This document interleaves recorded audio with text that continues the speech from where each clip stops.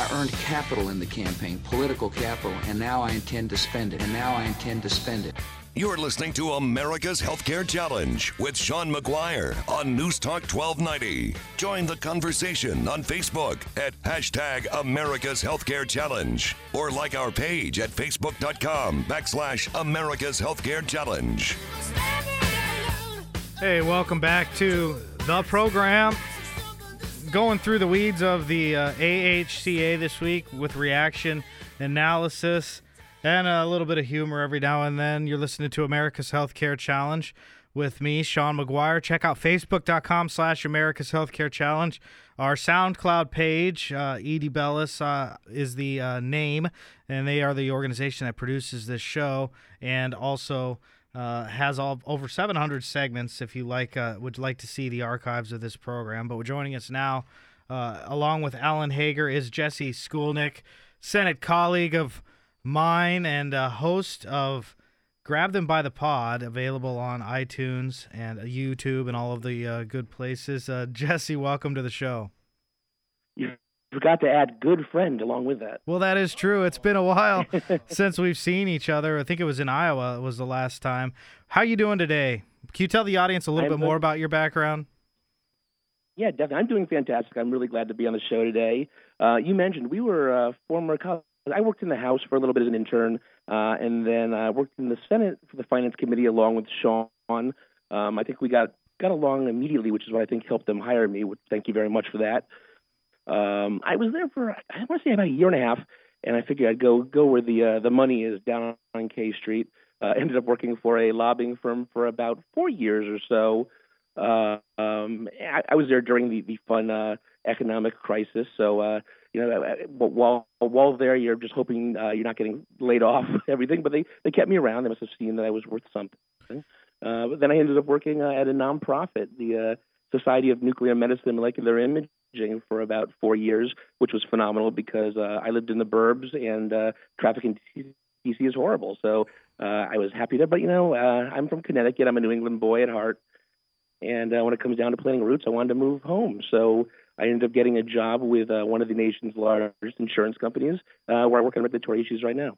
Oh, okay. So I'm sure you've had a lot to keep up with on the regulatory side, to say the least.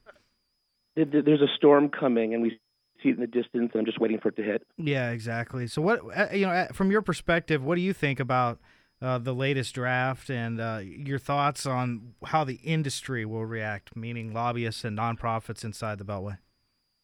Well, from my own personal opinion, and I've heard you guys talk about it a little earlier in the show, I'm not a huge fan of this version.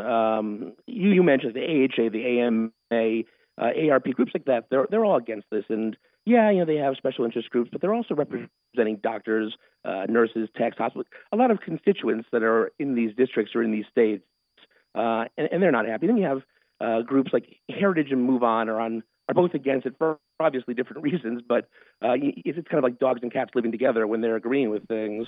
But as my point of view, and again, it was mentioned earlier, older, lower income people are going to be getting less tax credits, and younger, higher income people are going to be getting more.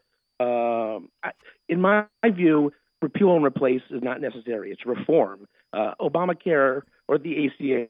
To me, it's either the American Health Care Act and ACA, or it's Obamacare and Trump Care. I think you got to be fair on both sides. But the ACA has its issues, and I've been a vocal proponent against those things. My parents had to get a more expensive health care plan after it came out. But I think you don't want to throw the baby out with the bathwater. And I'm afraid that's what might be happening.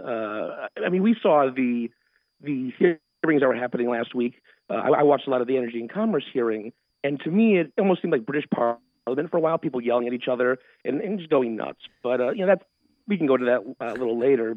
But I do enjoy that show, House of Commons. Questions. Prime Minister's Questions, right? Yes. Yeah.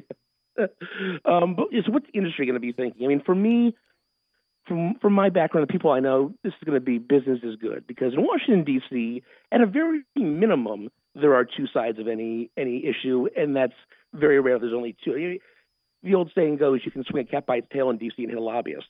They're all over the place. I was one for many, many years. And you have the groups that are going to be both for and against the act, no matter what. And then you have groups like the American Medical Association, and then you have subgroups, like the one I worked at, the Society of Nuclear Medicine, and then you have the insurance companies like I work at now. You have groups like veterans groups, ARP, the list goes on. And all of those people have lobbyists, whether they're in-house or they go outside of that. And there's going to be money for all those people going to Congress fighting for everybody's positions, because there's a million different positions in D.C. Right. But to me, go ahead. I'm sorry. Oh, thanks so much, Jesse, for being on the show. So when you look at, you said it earlier that you don't necessarily like this version. Would you say that the version that was proposed last session, 2016, is completely different than from this one? And would that be something that you would look at supporting if it were to come to that? I would definitely consider it.